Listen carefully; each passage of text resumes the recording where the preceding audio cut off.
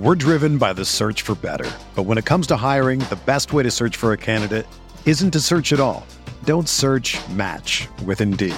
Indeed is your matching and hiring platform with over 350 million global monthly visitors, according to Indeed data, and a matching engine that helps you find quality candidates fast. Ditch the busy work. Use Indeed for scheduling, screening, and messaging so you can connect with candidates faster. Leveraging over 140 million qualifications and preferences every day, Indeed's matching engine is constantly learning from your preferences, so the more you use Indeed, the better it gets. Join more than 3.5 million businesses worldwide that use Indeed to hire great talent fast. And listeners of this show will get a $75 sponsored job credit to get your jobs more visibility at Indeed.com/Blue Wire. Just go to Indeed.com/Blue Wire right now and support our show by saying that you heard about Indeed on this podcast. That's Indeed.com/Blue Wire. Terms and conditions apply. Need to hire? You need Indeed. This podcast is sponsored by Liquid Death. Are you thirsty? Parched? Do you like dark and eerie, sinister names for your beverages? Then you'll love Liquid Death. Go to liquiddeath.com, use the promo code BIGBLUE for a refreshing beverage ahead of Halloween season.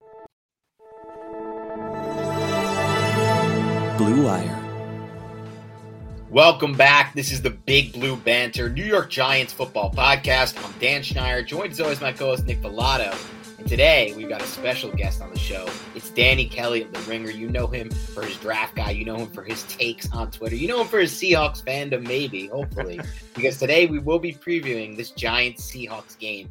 And I was just talking about it with Danny before the podcast, Nick, Danny, and I. And I just, 2 months ago, if you told us we're previewing a Week 8 game between the Giants and the Seahawks with playoff implications on both sides and a combined record of 10-4, people would have literally thought I was crazy. Be like, you're a total idiot, dude. These teams are going to be picking. It's going to be competing for who gets the better draft pick, and you're not going to want either of your teams to win. But now the total opposite has come true, and it's just been a crazy ride for the Giants fans this year, and it's been a crazy ride for the Seahawks as well. Now, in the driver's seat, some might say, to win that NFC West. I think they might be the best team in the West at this point. It's just crazy to say, but it's possible. It's at least a conversation. Yeah, it's in the conversation. So, Danny, how are you doing today? And thanks again for joining us. I'm doing great. And while you were talking, I was like, I wonder which one's actually more surprising, that the Giants are doing what they're doing, 6-1, or the Seahawks are, looking like potentially maybe the best team in the NFC West. I don't know if I'd go quite that far, but I think they're certainly a lot more competitive than I thought they would be. I never really bought into the idea that they were going to be like going for a top 5 pick. I just like Pete Carroll he's never put together that bad of a team. Like, he always can kind of scrape together some wins just because they tend to drag their opponents down into the mud and win on the margins and things like that. But Geno Smith being really good is like massive for this team. So yeah, Danny, that's what I think we'll start with. Because at the beginning of the season, I said on this podcast, and I felt gross about it, that I had this weird feeling that Seattle was going to be surprisingly good. But then I said, I think it's going to be I feel disgusting about it. What do you attribute Geno Smith's ascension to? Like, how is this happening? And what does it say about this just coaching staff in place? It's tough because it's funny because literally, I don't think the Seahawks even thought Geno was this guy. I mean, they waited for a large part of the offseason to re-sign him. They gave him like a 1-year deal. I think it's like $3 million or something really small. There was a world in which they weren't actually going to bring him back. Like they were pretty much just driving a hard bargain for the entire offseason. And I know that just from talking to people, they wanted Drew Lock to win the job. So the funny part of the whole thing is they didn't even really know that Geno was going to be this good. I think it just kind of is a testament to Geno for the work he's put in over the years as a backup. Obviously, it's one of those jobs where you could probably skate by if you wanted to a little bit, and not really try and work on your game. But he clearly has been working his ass off to get where he is. And I think the big thing with Geno versus especially like Russell Wilson last year is the way in which he runs the offense. Basically, Wilson, famously very good at improvising and getting out of the pocket and scrambling and doing all that stuff.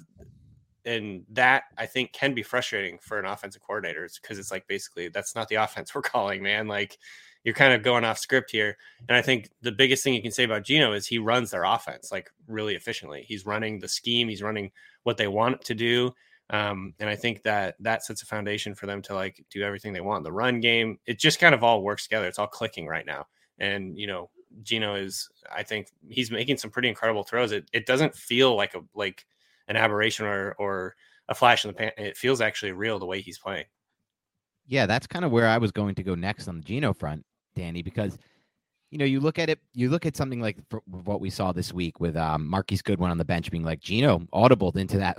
Geno was the one who audibled pre-snap and said, look at the leverage of that corner. We can hit this 9 route, like throws it perfect touchdown. And it's not just to me the throws he's making, but it's the command of the offense that you talked about. That's something that Daniel Jones has done a much better job of in the last 3 weeks, command the offense.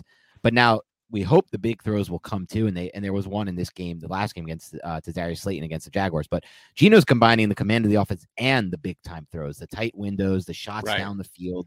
And that's kind of why I think you're probably in the book of, you're in the camp of saying maybe this isn't an aberration. As far as how did this happen would be my question. Like, how is a quarterback who we've seen so much film of in the past not be this guy, becoming this guy? And in that way, like, is it the system fit there with Waldron? Or is it the talent at wide receiver that maybe, because he had this talent last year when he came in for Russell as well. Yeah. But obviously he didn't have as much experience in the system. Where would you attribute his success to? And if I asked you to wrap this up, this Geno part up by just saying like 1 to 10 scale, what number would you give of this continuing the rest of the season?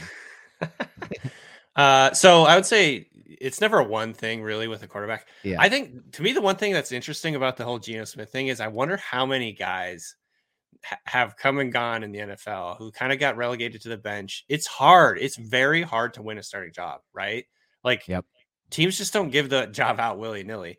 And I think that there's probably been, dozens, if not hundreds of guys in the past who maybe could have ended up being good starters if they had a little bit longer leeway, if they'd had more time to, develop and learn the intricacies of the offense. Cause NFL football is just so intricate. And I think that Goodwin thing is like a great example of, where like a young guy maybe wouldn't see that and wouldn't know and wouldn't even have the confidence to say that, I'm not going to go. And I just got done talking about how Geno runs the offense, but at the same time, he has the latitude to do those kinds of things and change plays when he really thinks it's going to work.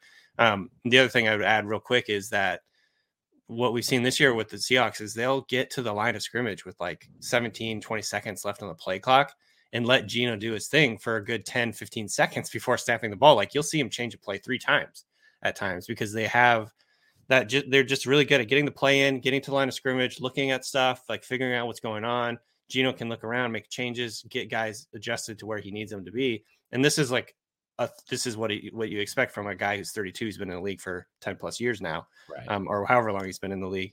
And then in terms of like my confidence going forward, I don't expect him. I don't think he's all of a sudden going to emerge and be like a literal top 10 quarterback in the NFL. Like, I don't know if I'm really ready to go there confidently.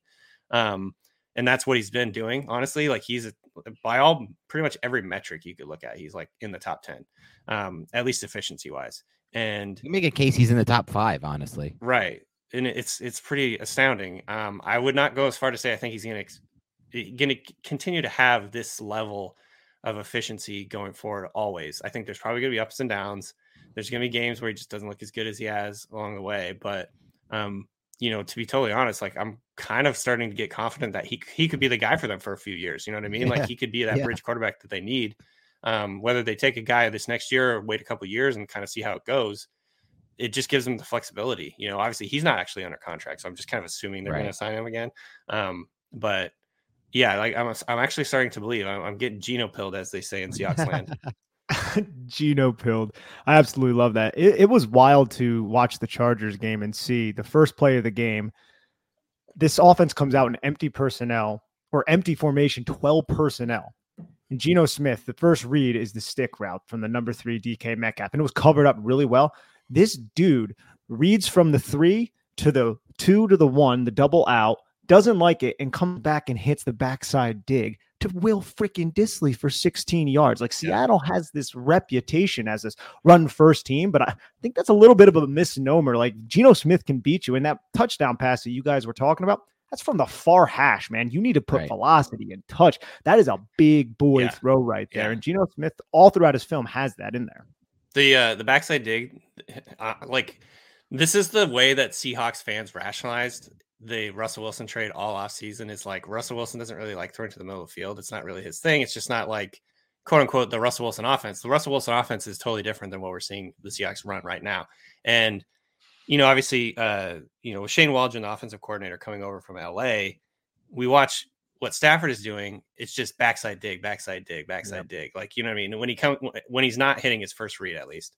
And so activating that part of the offense and sort of finding this whole new area in the middle of the field to work is a big part of the reason I think the Seahawks offense has been so much better than anyone expected. And why Geno is a great fit for it is because he's able to do that. He's got a knack for it, and he's willing to attack the middle of the field. So yeah, I mean, all that stuff that's how we kind of convinced ourselves over the offseason, like, oh, this might actually be good. Like, obviously you sound like sour grapes, or you sound like you're delusional when you're doing this in the offseason because Russell Wilson, has been such a great quarterback for the Seahawks. But that was the argument, is basically like, look, this opens up the entire playbook. This actually is what Shane Waldron wants to run. And Geno Smith is actually executing it. So that's actually, I think Seahawks fans are weirdly not all that surprised, actually, because we've been talking about this basically all summer. So it's a combination of surprise and also just basically like, wow, this is actually coming true. This is what we talked about all offseason. And I think one thing you mentioned, which is also a big reason for their success, is that they're no longer this team that they kind of have the reputation as, this run heavy, run first team. If you look at it, the Seahawks are trying and taking and completing more deep shots than most teams in the NFL right now. A lot of teams aren't throwing the ball downfield this year. That's been a common trend. The Seahawks are not one of those teams. The Seahawks are somehow one of the probably a handful of teams that are. So part of this has to be, I assume, Danny, the offensive line. The Seahawks rebuilt their offensive line this offseason, so we have to talk about that. You're really good with draft stuff and prospects, so I really want to get into a few of these prospects. And I want to start with the two offensive tackles. You can start with Charles Cross, because he was a player that was mentioned along the lines of the Giants might be interested in him. I actually thought he was the second. I would have taken him potentially. I had him as like the 2-3. I thought he was well within the range of those first three tackles in the class. A lot of people felt like there was a drop off, but I don't think that's been the case so far. What have you seen from both Cross and Abe Lucas, and what are kind of the early evaluations on them? Yeah, I mean, I think I really liked Cross coming in. In fact, I kind of waffled in the pre-draft process. I think at one point I had him as my second guy, or even maybe my first guy, and then I kind of just I started to worry a little bit about the run blocking thing, because he just didn't do a ton of run blocking in college, and I guess I talked myself out of it. But I really love the way that he pass blocks, and that's already kind of translated to the NFL. I mean, you can see him; he's just so balanced. The way that he uses his hands, he's so coordinated. He's so calm on the edge. Like, he just never really panics. And obviously he's athletic. He's a former 5-star guy. So that shouldn't be all that surprising, but he's just transitioned to the NFL so well. And so I think that's a huge deal. They needed to hit that pick. You're trading away Russell Wilson. You need to get somebody good with that pick. And the Seahawks have been, obviously pretty hit or miss over the last couple of years in the draft. So that really is looking like a hit. And so that's super exciting. And I would say it also helps a ton for Charles Cross in particular, that Geno Smith is the type of quarterback that will step up into the pocket, and his depth in the pocket is predictable. He knows exactly where Geno's going to be. I think if Russell Wilson was still a starter, and again, this is going to sound like sour grapes, it's not really, it's just style of how they play, these tackles probably would not look remotely as good. Russell Wilson has a problem with drifting out of the pocket when there's the faintest hint of pressure. He doesn't like to step up into the pocket, which makes things difficult for guys on the edge, because they don't know exactly how far to get, how much depth to get, all that stuff. It's been a problem forever. And Russell Wilson's always had issues with pass protection. There's, sacks are certainly related to the quarterback too. So I would say that that's been a big benefit for Cross in particular. And then with Abe Lucas, man, he was a guy that Seahawks fans definitely had their eye on, throughout the whole process, coming from Wazoo. Right. He's I think it was actually a pretty similar deal with Cross. I think in Seahawks land, we were all kind of surprised that they took two guys that were not really well known for run blocking. You know what I mean? They're both coming from air raid style offenses, or air raid, descendant offenses. And so I think both of those were a little bit surprising, but at the same time, pass protection is so much more important, and you can kind of teach a guy to run block, I guess, right, is the theory. and vice versa is a lot harder. Like, you can be a good run blocker, but teaching someone to pass block is like so hard. And so, yeah, I don't know. Lucas looks like a huge steal at this point. Like, he's been one of the better, rookie tackles, period. Like, he's just been, I think I've been saying, I think if they redid the draft tomorrow, like, he'd probably be a late first or early second. He's been that good. So yeah, they definitely got, I mean, man, they knocked out of the park. Like, imagine 10 years of Seahawks football with like offensive line problems. And then they pick two guys, in the first draft without Russell Wilson. It looked like, potentially like offensive line, like paradigm shifting type guys. And so that's super exciting for them. Yeah, and that's a similar case that the Giants have had, right? Like 10 years of bad tackle play, and now maybe they got one definitely right with Thomas, hopefully with Evan Neal as well. And it's also just so funny to me, before we move past this, just how fast things can change. Before this draft class for the Seahawks, there was so much discussion on Twitter and like among people who do this for a living, like, wow, have you seen how bad this Seattle Seahawks regime is at drafting over the X amount of years? Look at these picks, like Jordan, all these picks, and now out of the same regime comes up with like the best draft class by far this year, because obviously we haven't talked about him yet, but Tyreek Woolen and Kenneth Walker. So it's just so interesting how much things change from that standpoint in the NFL. Yeah. I mean, honestly, and if you look around the NFL, if you look at some of the teams, I think that are like respected as drafting teams, a lot of the time it's like you get one extremely good class that sort of like provides the foundation for that, like, that view or that opinion. I'm just thinking about the Saints right now, for instance, like they had an insanely good draft a couple of years ago where they got Ramczyk, and there was a bunch of guys all through that, like basically every round they got like a starter in that draft. And like the Seahawks, going back to I think it was either the 2012 or 2013 draft, they got like a whole bunch of guys. And it's like those types of draft classes can really buoy and create a foundation for like a reputation for a front office. So I think this is like the Seahawks are back thing, but I think there's just so much variance in the draft. Right. It's just such a crapshoot. It really just is a crapshoot. I think it also helps that they were picking early in rounds versus late in rounds, which is, obviously a big deal, especially in the first round, in the second round. So, they got Kenny Walker in the second round, Charles Cross in the first round. Those two guys look like, long-term starters for him. So, and then you get guys like Abraham in the third, Tyreek Woolen in the fifth. Tyreek Woolen, not to be like hyperbolic, looks like a superstar, like legitimately. It's crazy. Yeah. He already has 4 interceptions. Yeah.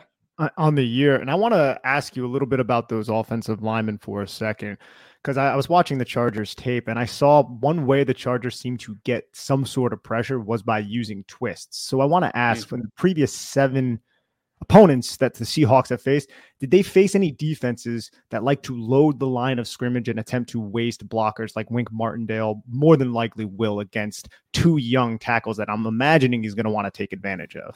I don't know. That's a great question. I haven't studied it close enough to really answer that, but I do think that, I mean, obviously, I think you're kind of alluding to what the Giants like to do. Obviously, like I saw one clip from this week where it's like 3 guys all stacked together right in the middle of the line, right?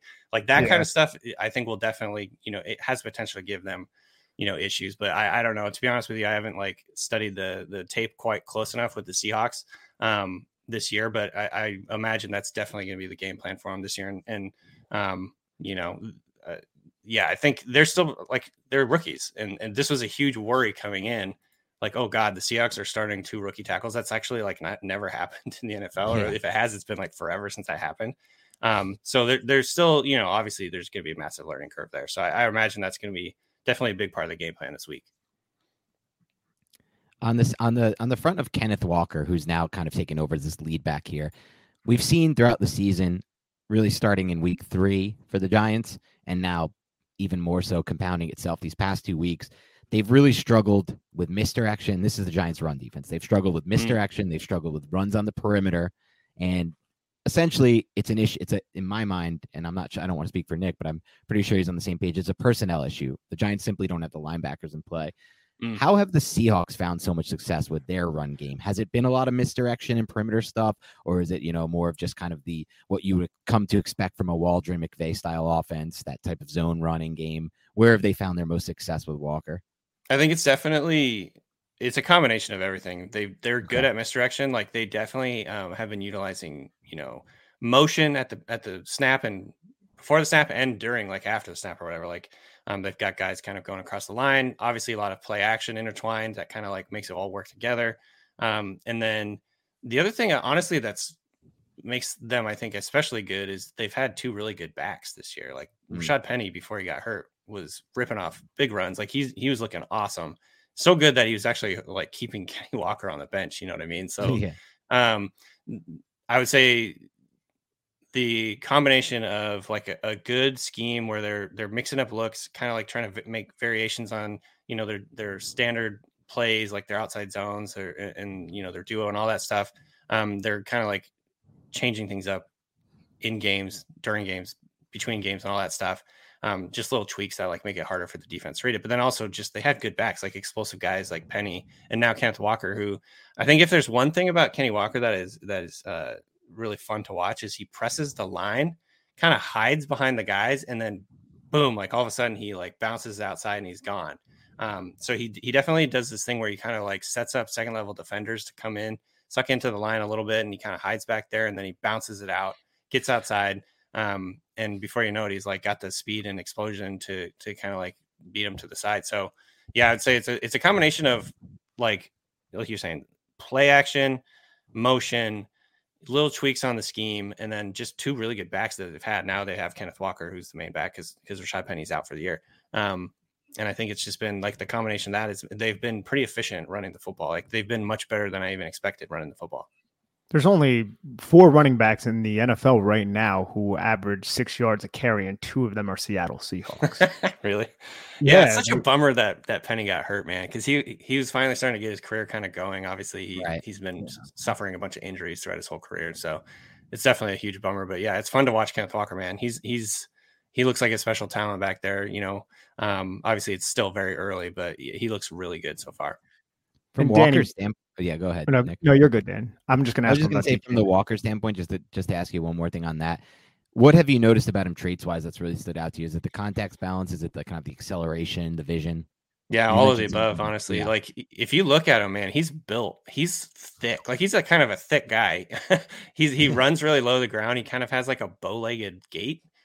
Which I think probably helps him with like his balance. He's got like a gyroscopic little bit of balance where he'll take a hit and he just kind of bounces sideways, and then keeps going. So yeah, I would say he's got a very good combination of he's physical, but he's also extremely explosive. Like he's able to blow past pursuit angles to get to the outside, you know, to beat guys to the angle. He ran a 4.3, I think, in the combine, and everyone was like, holy crap, like I didn't expect that. But then when you see him play, it's like, oh, I don't know, for whatever he's like this is such a cliche term, I know, but like he's deceptively fast. He doesn't really look like he's moving that fast, and then all of a sudden he just beats everybody to the end zone. And like last week, I think he clocked in on from the next gen stats like 22 something miles an hour, which was the fastest ball carrier ever, or not ever, this year for any player. So I mean, I don't know, man. He doesn't, honestly, like it doesn't look like he's moving that fast, but then he just like blows past everybody. Yeah, it's that stride length. It's incredible. Yeah. It's pretty fun to watch for sure. Now, Danny, I want to ask you about DK Metcalf, who more than likely will not be playing in this game. That's obviously a huge loss, but what is that going to do to the offensive personnel? Now, Seattle likes to run a lot of 12 personnel, 13 personnel as is, and now you remove DK Metcalf. Is that going to force more 12, more 13 personnel, do you imagine? And I ask this primarily because the New York Giants want to run quarter as much as they can. No linebackers, inside linebackers on the field. And if you're rolling out 12, 13 personnel, I think Wink Martindale, he's done it before, but I don't envision him doing it consistently against a team who can run the football as good as Seattle. So what do you think is going to happen without DK Metcalf on the field? That is a great question. I think if they were really going to their strengths and like they're good players, quote unquote, good players, I mean, obviously I'm excited about some of their young receivers.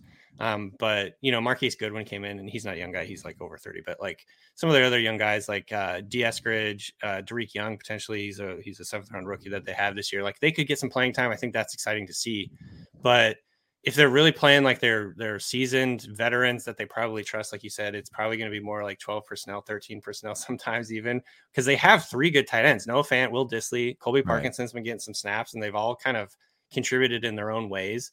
And I'm just thinking back to like watching some of the biggest runs that they've had this year, and it's like honestly they got like 8 guys on the line of scrimmage, like just all bunched up in the middle of the field. And I think that actually fits, with Kenneth Walker's style, because like, again, he kind of just hides back there and then all of a sudden he just bounces it and he's gone. And so he's really good at kind of like, slipping through the cracks in the offensive line. And so I think they kind of like to bunch it up and go heavy, do like the smash mouth style thing, because that kind of like fits with what Kenneth Walker likes to do and what he's good at. And so I would say, yeah, probably they'll do a lot more like 2 tight end stuff, even maybe some 3 tight end stuff. Just because I think that's getting like their best 11 on the field more often than not. I like D. Eskridge is still very much work in progress. And I don't know if like, Penny Hart is going to come in and like run a bunch of snaps or what. Yeah. So to me, that's getting their best players on the field most seasoned anyway. That makes sense. I have another question on Charles Cross, just because I kind of had the same evaluation as you. When you watched him on film, you saw a guy who, even when it seemed like he was beat, he recovered. And like you said, he was never panicky. And it's interesting to see that translate over. One thing that I heard as a knock on him, which I didn't think would actually impact him at the NFL level, but some people did. They didn't love his feet positioning, but when he gets into his drop and just playing, and mostly from playing within that, like you said, air raid principled system. We expect potentially, at least for some snaps, Kayvon Thibodeau to have an opportunity to maybe match up against him in this game. He's lined up a lot on the left, but he could have some, obviously he's had some snaps on the right side and he'll get some opportunities there. Mm-hmm. What if at all, has Cross struggled in any of the games so far this season, or has he been really good in all of them? And if he has, what kind of pass rusher has given him trouble? Honestly, like the only thing that I can really think of when I think of Cross this year is just had a lot of penalties, Okay. I still think he's definitely like athletically and physically, I think he can hold up with some of the best pass rushers. Like he did really well against Khalil Mack. I saw Nate Tice posted a cut up of all the snaps against Khalil Mack, and he was definitely holding his own. So it's like he can go up against some of these good guys and hold his own. I don't know if he's not necessarily dominating, but he's definitely holding his own. I think the one thing that he's had issues with is he's had a bunch of penalties, like false starts, holds, things like that. I think he's just got to clean that up. That's the main gripe I would have so far with him, is just too many penalties. But like, honestly, like it's hard to kind of like nitpick. He's been playing so well, like relative to like the fact that he's a rookie left tackle. So I would say that would be kind of like the biggest thing. He does get caught holding a little bit. Sometimes if he gets beat like to the edge, he'll do like the bear hug thing with like one hand where like hook his arm up, and it's just like, man, that's a little too obvious. Like let the guy go or whatever. Maybe it's just that's how they're coached. But I'd say that would be like his main issue so far. It's just a few too many penalties. I think that's going to be an issue for Charles Cross. I think he's going to struggle against Kayvon Thibodeau, because Kayvon Thibodeau, one of his best traits right now is his ability to explode off the line of scrimmage and win high side through the outside shoulder. And from the film that I've seen on Charles Cross, it's not a weakness in his game, but there's a little bit of a vulnerability there. And I think it can be exploited by Kayvon Thibodeau. So I'm interested to see how that materializes through the game. For sure. I would say I agree. Like when you get a high side rusher and gets a step on him, that's when he starts to that's when the penalties start to get racked up, or like the mistakes start to happen. So that'll be definitely something to watch. All right, Danny, thank you so much for taking time today. We know you got to run out and get your dog, which we appreciate on this podcast. Nick's a dog owner himself right now. But I will ask you this to close it out. You can opt not to answer it. We've had one guest not answer it. Everyone else has. So based on those numbers, you can decide if you want to answer or not. Do you have a prediction for this game, and can you give us your prediction? Oh, man. It's a great question. I think I'm going to go... I don't know, man. Where are we leaning? Do you think it's going to be a high-scoring game? I do, because the Giants' defense looked so bad on tape last week. But I mean, and the Seahawks defense has been getting gashed against the run. Yes. So, like, I'm just like a little concerned about These that. I'm going to say 5.7. Yeah, go ahead.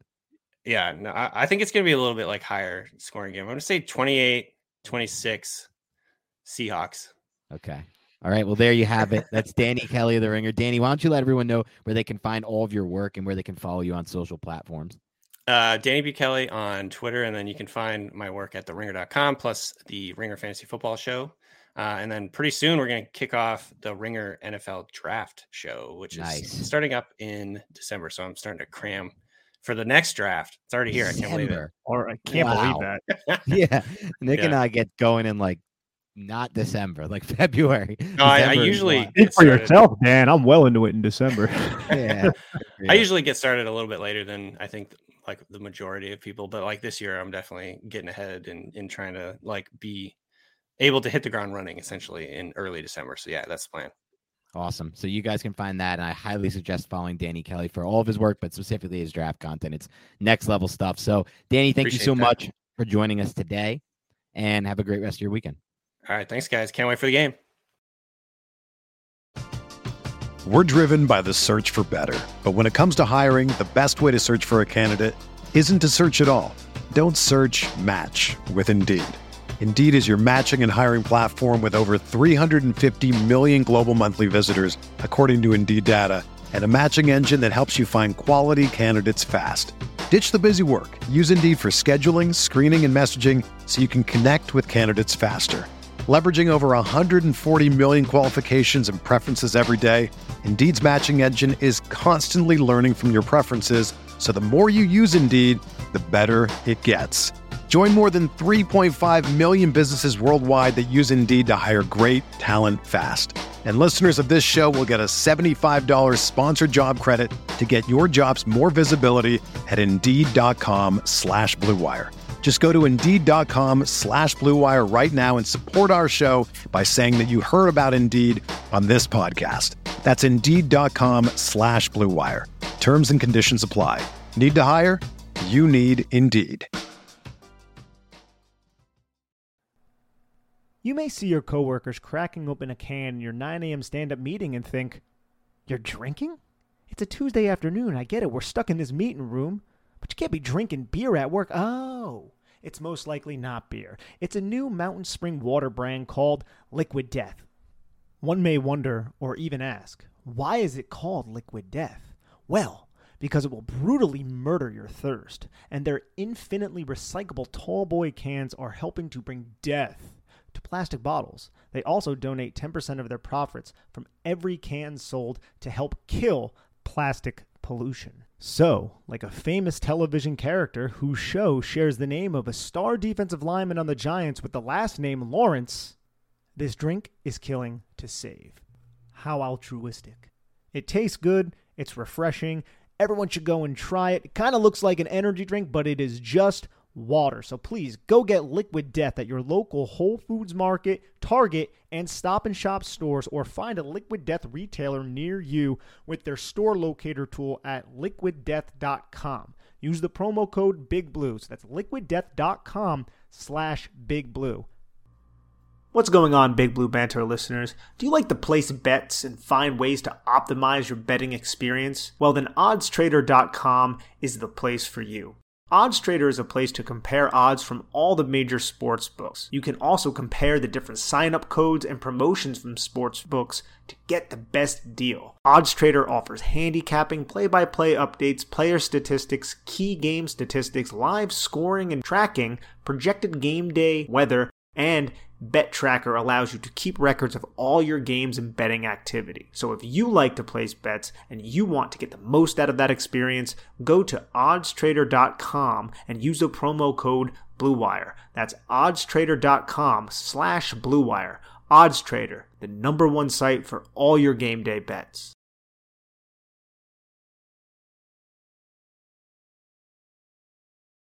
That was Danny Kelly of The Ringer. Great little interview there talking Seahawks football. It's been a really great season for them too, man. They have this baller ass rookie class of just balling out. Abe Lucas in the 3rd round tackle, unreal immediately. Charles Cross immediately playing great football at left tackle. Tariq Woolen at this point is potentially, rookie of the year on defense at that point. He's a 4th round pick. And what a fit in Pete Carroll's in that, Seattle system there. And then even Kenneth Walker. I mean, that's 4 impact rookies. So I'm excited to see this matchup, Nick. I think it's 2 quality teams playing football. Yeah, they weren't expected to be preseason, obviously, but they are. That's the state of the NFL right now. The Giants and Seahawks are playing good football, both those teams. So it'll be a great matchup. What are some other things we're looking out for matchup-wise in this one, Nick? Well, first, Woolen was a 5th round pick, but we also didn't mention Kobe Bryant, who was their 4th round pick, their other starting corner, and Boye Mafe, who was their 2nd round pick. And Boye Mafe was a little raw, but that's a really good draft by Seattle. And I also wanted to circle back to something that Danny brought up during the podcast when he was talking about really good draft classes and how it paints a picture of a general manager for years to come, similar to Mickey Loomis down in New Orleans. Isn't that exactly what happened in 2007 with Jerry Reese? Yeah. Like that was such a good draft class. Like every single one of those guys, except for who is it? Adam Coates, I think, the offensive lineman they drafted on day 3, had some sort of impact in the Giants winning the Super Bowl that year. It's crazy. That draft class alone basically bought Jerry Reese 10 years of being the general manager, which is insane. I mean, it wasn't just that alone. It was that, and then it was starting to fall off, and then he hit Beckham in 2014, and that had so much star appeal attached to it, even though it was just one player, and the Giants weren't like a Super Bowl team immediately with him. It wasn't a quarterback, but it was one player that had so much hype that bought him another 3 years, because he was around that time, it was starting to tail off, like the 2011 after the 2011 class and all that stuff that went into it. But yeah, you're right. I mean, one class like that could really do, and it's interesting because there's been like at least flashes that obviously not the level of the Seahawks class. Like there's no Woolen, but there's some flashes from this Giants class right away with Joe Shane. I think when they're on the field, the issue has just been they got all these injuries. There was nothing they can do, but like Daniel Bellinger, Dean Belton, they've given them really good snaps. Evan Neal, Kayvon Thibodeau, Wan'Dale Robinson, they've all played pretty well when healthy. Obviously, all have been injured somehow, but they've played some football. And even Cordell Flott had some decent tape before the injury. So, this isn't going to be that level class, but it is interesting how these classes can totally reshape. And I think part of why he said that, Nick, and you could tell me if you feel like this is wrong or different, but it's just because those guys could be your core guys that you then have under contract for 4 years, a team control, insanely cheap against the cap. And then those are the guys you re-sign. It's not like you go to free agency, try to get a Kenny Golladay who has issues you don't know about from another team. It's guys that they've been in the system, they've been in the program, they've been in the culture. And so that's part of why it helps so much to hit on these draft picks, these early draft picks especially. Exactly. And speaking of early draft picks with Seattle, we talked a lot about Charles Cross, but after watching Charles Cross's tape, I'm writing a piece for Big Blue View on him right now. It should be out probably by the time you're listening to this.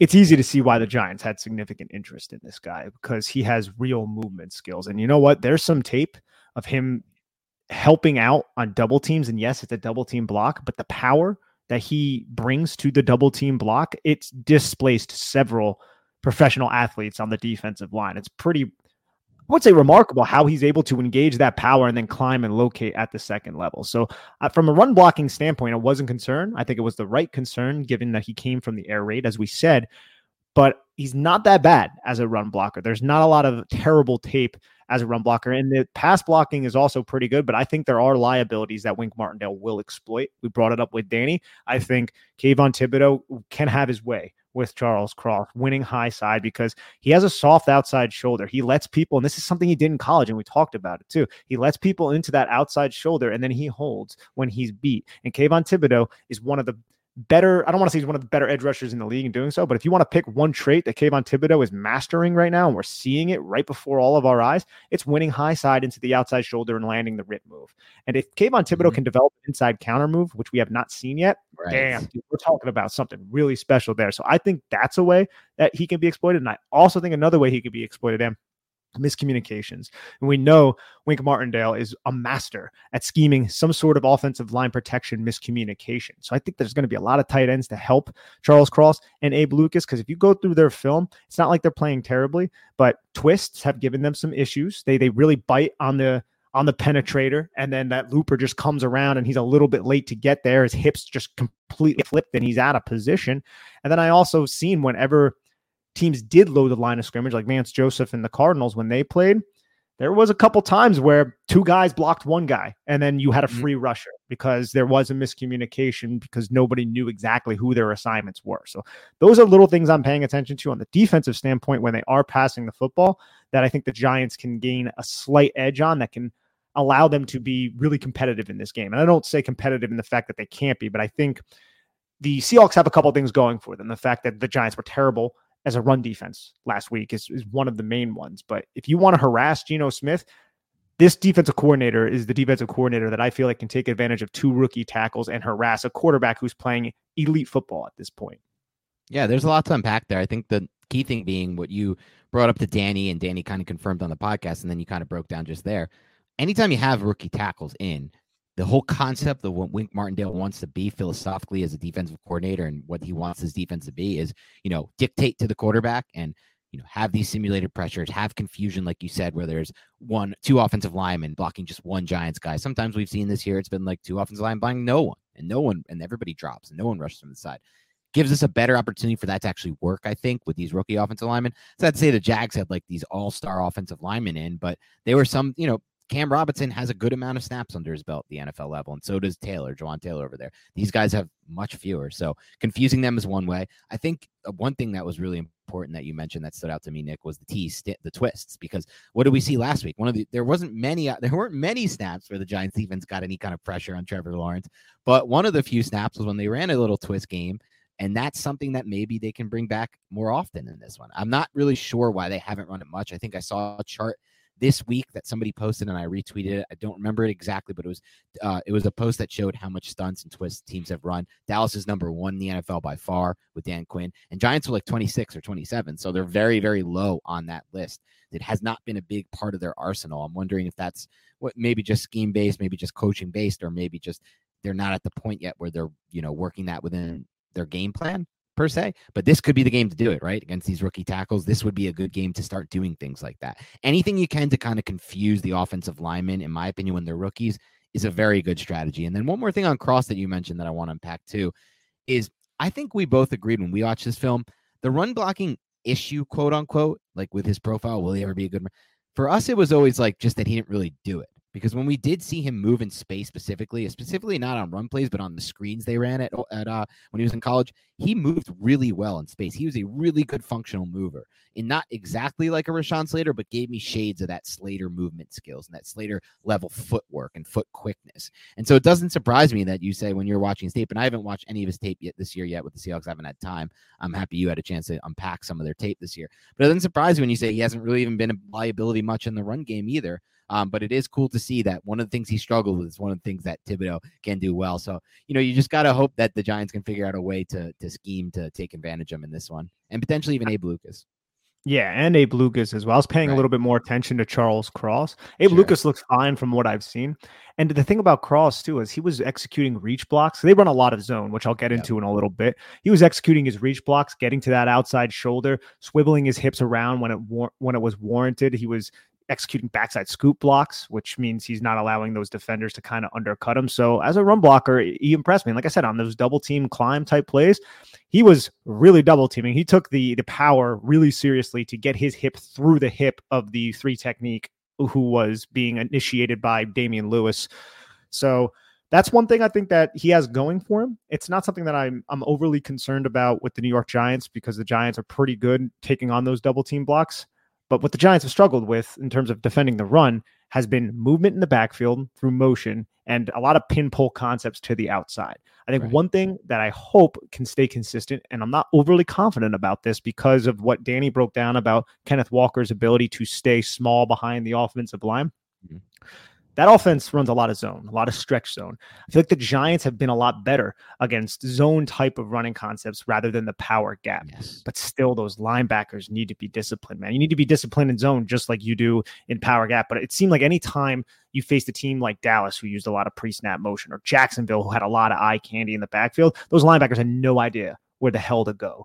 Whereas Seattle is much more, it's zone. Everybody steps play side. Mm-hmm. That's a big tell that everyone's going to step play side. And there's not as much motion in the backfield as previous opponents that give Giants a ton of fits, like Baltimore. Baltimore is all power gap, essentially. They're all double pullers coming, a lot of counter stuff like that. I don't think the Giants are going to see as much of that this week, and that could assist their run defense, which again has to be stressed, sucked last week. I think it should. I think it's a really astute point by you, Nick, because I really think it should help the Giants' run defense in this game, because we had some examples in our film breakdown that those of you who haven't seen can check out on YouTube now. We broke down the defensive film of the Giants versus the Jags. We had some examples of bad run fits, bad that 2 players in the same gap, or, Jalen Smith, whoever it may be, Crowder not getting to the gap fast enough. But the bigger issues for me, at least with these 2 linebackers, is just have trouble scraping over the top and making plays sideline to sideline based on instincts, whatever it is, speed, the combination of all those things. So that is a much bigger issue against power gap than it would be against zone. I can kind of trust them maybe, hopefully, to just be like, all right, we have to be really disciplined in which run, in our run fits here. But as long as we're really disciplined in our run fits, there's not too much that can kill us in this game. And so it takes, I feel like, and you could tell me if this is wrong, but when you face a zone heavy team versus maybe a power and gap heavy team, it takes the athleticism deficiency a little bit out of it. I think that's maybe one way you could look at it, but I also think it allows players like Dexter Lawrence and Leonard Williams to have more of an impact in zone. Okay. Whereas in power gap, Right. It's like we're creating a seal and we're going to not allow anybody who is inside of the 3 technique to have any sort of impact on this play, essentially, unless they split the seal, which Dexter Lawrence is good enough to do that. So I think that's one way that Dexter Lawrence and Leonard Williams, they can move laterally, stay disciplined in their gaps, but just remove any kind of cutback lane. So as long as the linebackers are in position and those edge rushers are setting the edge, the defense can be basically formidable and not really create too many cutback lanes.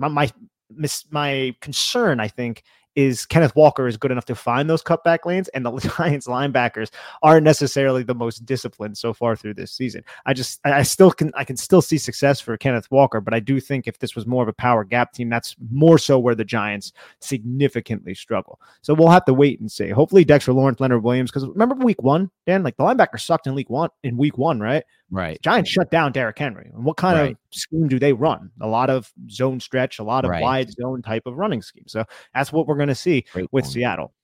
Yeah, that's an excellent point, and it makes a lot of sense from a football schematic standpoint, right? I think it's an easy concept to grasp when you're running more like pin pull and power gap concepts. You can essentially, if you're running it right, take those guys out of the play in some ways. Like take the best players on the Giants run defense. Who are the best run stoppers right now on this roster? Dexter Lawrence, Leonard Williams, 1 and 2, by far and away the best run stoppers. It's not even really close. You don't have any kind of Blake Martinez in this all roster to be like an excellent run stopper at that second level. So if you take them out of the play and you put the stress on the other players on the Giants defense, that's probably a good thing for you as an opposing offense. If you give them opportunity to potentially make plays by running a lot of stretch zone, like you said, it's a good thing for the Giants because this is where the strength of their defense is. And I wonder if we will see something. I doubt we'll see something similar to week 1 where they kind of like also had a lot of stacked loaded boxes, the Giants, and things of that nature, just sell out fully to take away Henry. I just don't know if you can do that right now with the way that Geno Smith is throwing the ball downfield, because right now he's just in such a groove, dropping bucket passes week after week. So I don't know if you'll be able to do that, but it is interesting that this is a better matchup for the Giants. The Giants come into this game allowing 5.7 yards per carry, I think it is, which is insane. The Seahawks allow 4.9 yards per carry. So it really should be like a wild game with like 400 rushing yards combined for these teams, few possessions because the clock's just grinding and ticking and winding all game. That could be the case, but at the same time, I get this weird feeling based on how you're like setting this up schematically, X's and O's wise, that the Giants could have just one of those days where their run defense is good. Everyone didn't expect it. They're like, oh, they're going to get killed, right? It's Kenneth Walker. He's running so hot right now, and their defense is running so bad in the run. But maybe just the way that it's set up and the way that the Seahawks want to approach this run game, it could seriously benefit the Giants in this one. And the loss of DK Metcalf has to be factored in. Yes. That's a big loss right there. That's a big loss. You don't have to worry about bracketing anybody. If you were to bracket, it's not like the Giants are a big bracket team. Anyway, so, and Tyler Lockett, he's 30. He's still very explosive. He's still very good, but he's also, I think, kind of dinged up, like not fully injured or anything, but not necessarily fully healthy either. And that's going to be in the slot. That's going to be a matchup I'm a little worried about as well, as Darnay Holmes, if he's out there playing a lot of snaps against Tyler Lockett, who's a crafty route runner and who is slippery. So not necessarily looking forward to that, but I think this is going to be a very interesting game. And I don't have a great feel for the final score because I could see it easily going the way Danny's saying. But I think what you kind of alluded to there, everything is set up to be this like huge like offensive output. But then sometimes when we have that kind of, supposition, it doesn't end up going that way. And it's like a 19-17 game or something ugly. I think it's going to be more high scoring than what we've seen just because both of these defenses have issues. I think Wink Martindale, though, I think in practice this week, I think he really stressed the fundamentals again. Because last week, just guarding simple power gap, it was like nobody knew what their assignment was to fill. And I'm not even sure why. You got to take the inside, you got to take the outside and contain off the edge. But multiple times there were miscommunications on who was supposed to do what. And I'm not really certain why that happened, but that has to be fixed. Yeah, I would think you're right. Like, I think a lot of what we saw on tape and we broke it down was just things that are unacceptable from a defensive standpoint. Like, not like, oh, you were outmatched, you were out schemed here. It was like you weren't lined up right. You were two players going into the same gap. There was Darnay Holmes, for some odd reason, on that run against Travis Etienne, not having outside contain, breaking outside contain, and trying to make a play around the tackle to his left. Like, just weird things that, like, they'll be like, that can easily, in my opinion, be coached out. But I think it'll be a little bit more high scoring, like Danny said, and like you alluded to, not because of the run stuff. Like, the Giants allowed 5.7 yards per carry. I think it's going to be the passing game. I think Geno Smith is going to be able to hit some big chunk plays against this Giants pass defense as the Giants try to take away Kenneth Walker schematically. And that's something Ryan Tannehill did a good job of later in the game, in that week 1 game. But the Titans ultimately just didn't give him a lot of opportunities to do that. They really wanted to make it clear, we are going to run the ball with Derrick Henry. We're going to win this type of game. We had a lead the whole time, the Titans, and it's classic Vrabel, run, run, run. I don't know that that'll be the case for the Seahawks. They've been pretty pass heavy in spots people didn't expect them to be. And like Danny said, they've been allowing Geno a lot of freedom before the snap to audible into things that he likes, different route combinations, take shots when a play is not even designed to take a shot on. So I'm way more concerned about the Giants pass defense in this game, Nick, to be honest with you. And so do we want to get to final scores now, or do we want to do anything else? Yeah, we can get to final scores. You want to go first or second? I'll go first. So, unfortunately, I think I'm going to go with Seattle in this game. And I think it's going to be similar to what Danny said. I think this will end up being like a 30-28 game. I think there's easily a path to where the New York Giants can win. I think the fact that DK Metcalf isn't there is definitely going in the Giants' favor. I also think the miles the Giants have traveled is going to wear on them at this point. I mean, this is all the way up in the Pacific Northwest. That's a far travel after going to Florida, second back-to-back road game. And then 3 weeks ago, they were in London. That's a lot of traveling right before the bye week. I think that's going to work against them. And also just seeing how the defense struggled with simple things in an environment that's going to be much better than the environment that they're playing in this week up in Seattle. That's something that really concerns me. And I also think you're going to see a lot of 12-13 personnel, which is going to force Wink Martindale's hand to put Tay Crowder, Jalen Smith on the football field, and that can easily be exploited. Now, I think the Giants should probably sign a linebacker by the name of IK and Impali, but I'll leave that one alone if you get that reference. Yeah, I know. He's referencing the linebacker who punched Geno Smith in the face during his Jets tenure. For those who don't remember that was a crazy story. Yeah, Nick, I think you nailed a lot of it here. So I predicted the Giants to beat the Ravens on our preview podcast. That's a wild prediction to make. In no year would we have been picking the Giants over the Ravens potentially in a spot like that. I thought they'd win. We didn't do a preview pod last week, but I thought they would beat the Jaguars too. I picked them to win. I bet them I took the money line in that. So if you want it, I can show you proof through my horrific DraftKings account. That's just been me depositing over and over again because betting sports is so rough, man. It's so bad.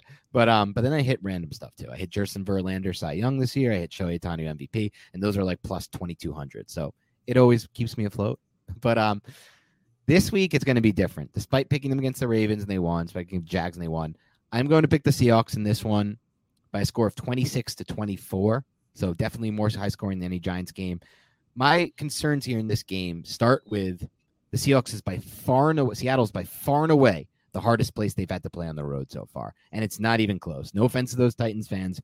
Obviously, the Jacksonville game, we don't even need to talk about. It was basically a Giants home game. It's like 60-40 from what I'm hearing.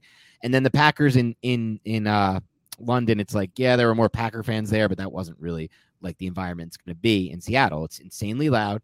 They've been speculated to, and people believe they pump noise into that stadium. Who knows if that's the case, but it sounds insanely loud, especially when they're good, and they are good right now. They're 4-3, and they have the entire fan base behind them. This isn't like we're rolling into Seattle. They were as bad as expected, but the Giants are still good. But they didn't. Let's say they're like 2 and whatever, 5. No. This is a team that's winning football games, so that fan base is going to be behind them. When you combine that with what I saw on defense, like you said, and I personally think they're going to give up a lot of explosive plays in the pass game, even without DK Metcalf, though that helps a lot that Metcalf's not out there. I'm just a bit concerned with the defense more so in this game than anything else. So I think the Giants offense will actually put up 24 and look pretty damn solid in this game to good. But The defense scares me, so I am going to predict my first Giants loss in a while, 26 Seahawks, 24 Giants. Yeah, I think it's going to be a fun game. I think there's definitely a path to where the Giants can win, as I said. But if I had to pick one, that's the direction I'm going in. I think there are things working against New York. And I think New York, as Brian Daboll says, they're 6-1. And he really means this. There's a lot of work to do.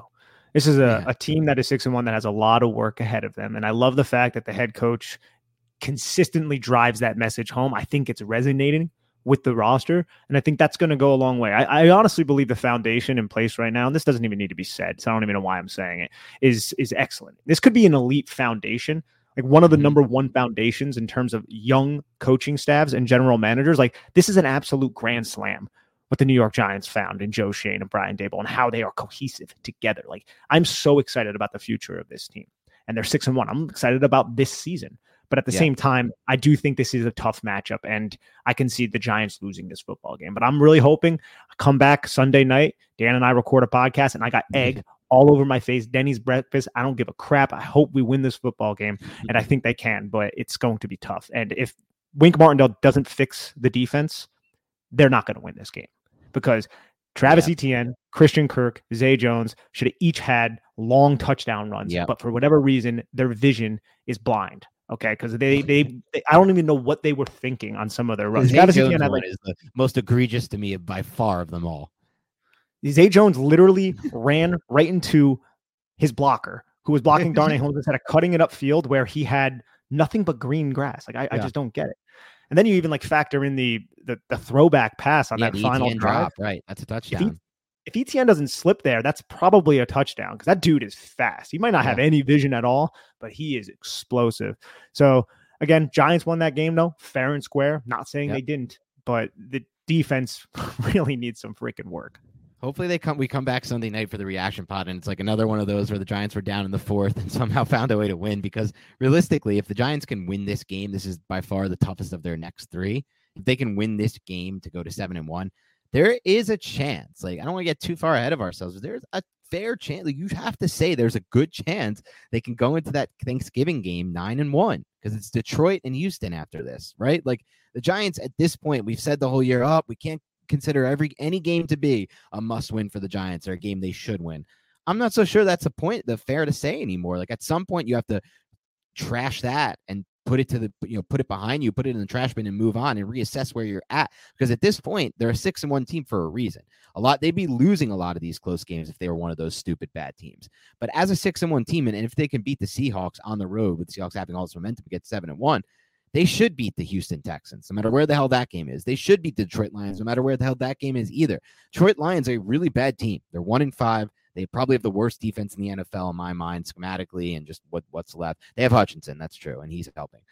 And the Houston Texans with Lovie Smith, those aren't teams they should lose to. So there is a chance if we come back Sunday night, it's another fourth quarter win, and they just take care of business for the next 2 weeks. And one of those even has a bye to rest up and stuff before, so like they can really come in fresh.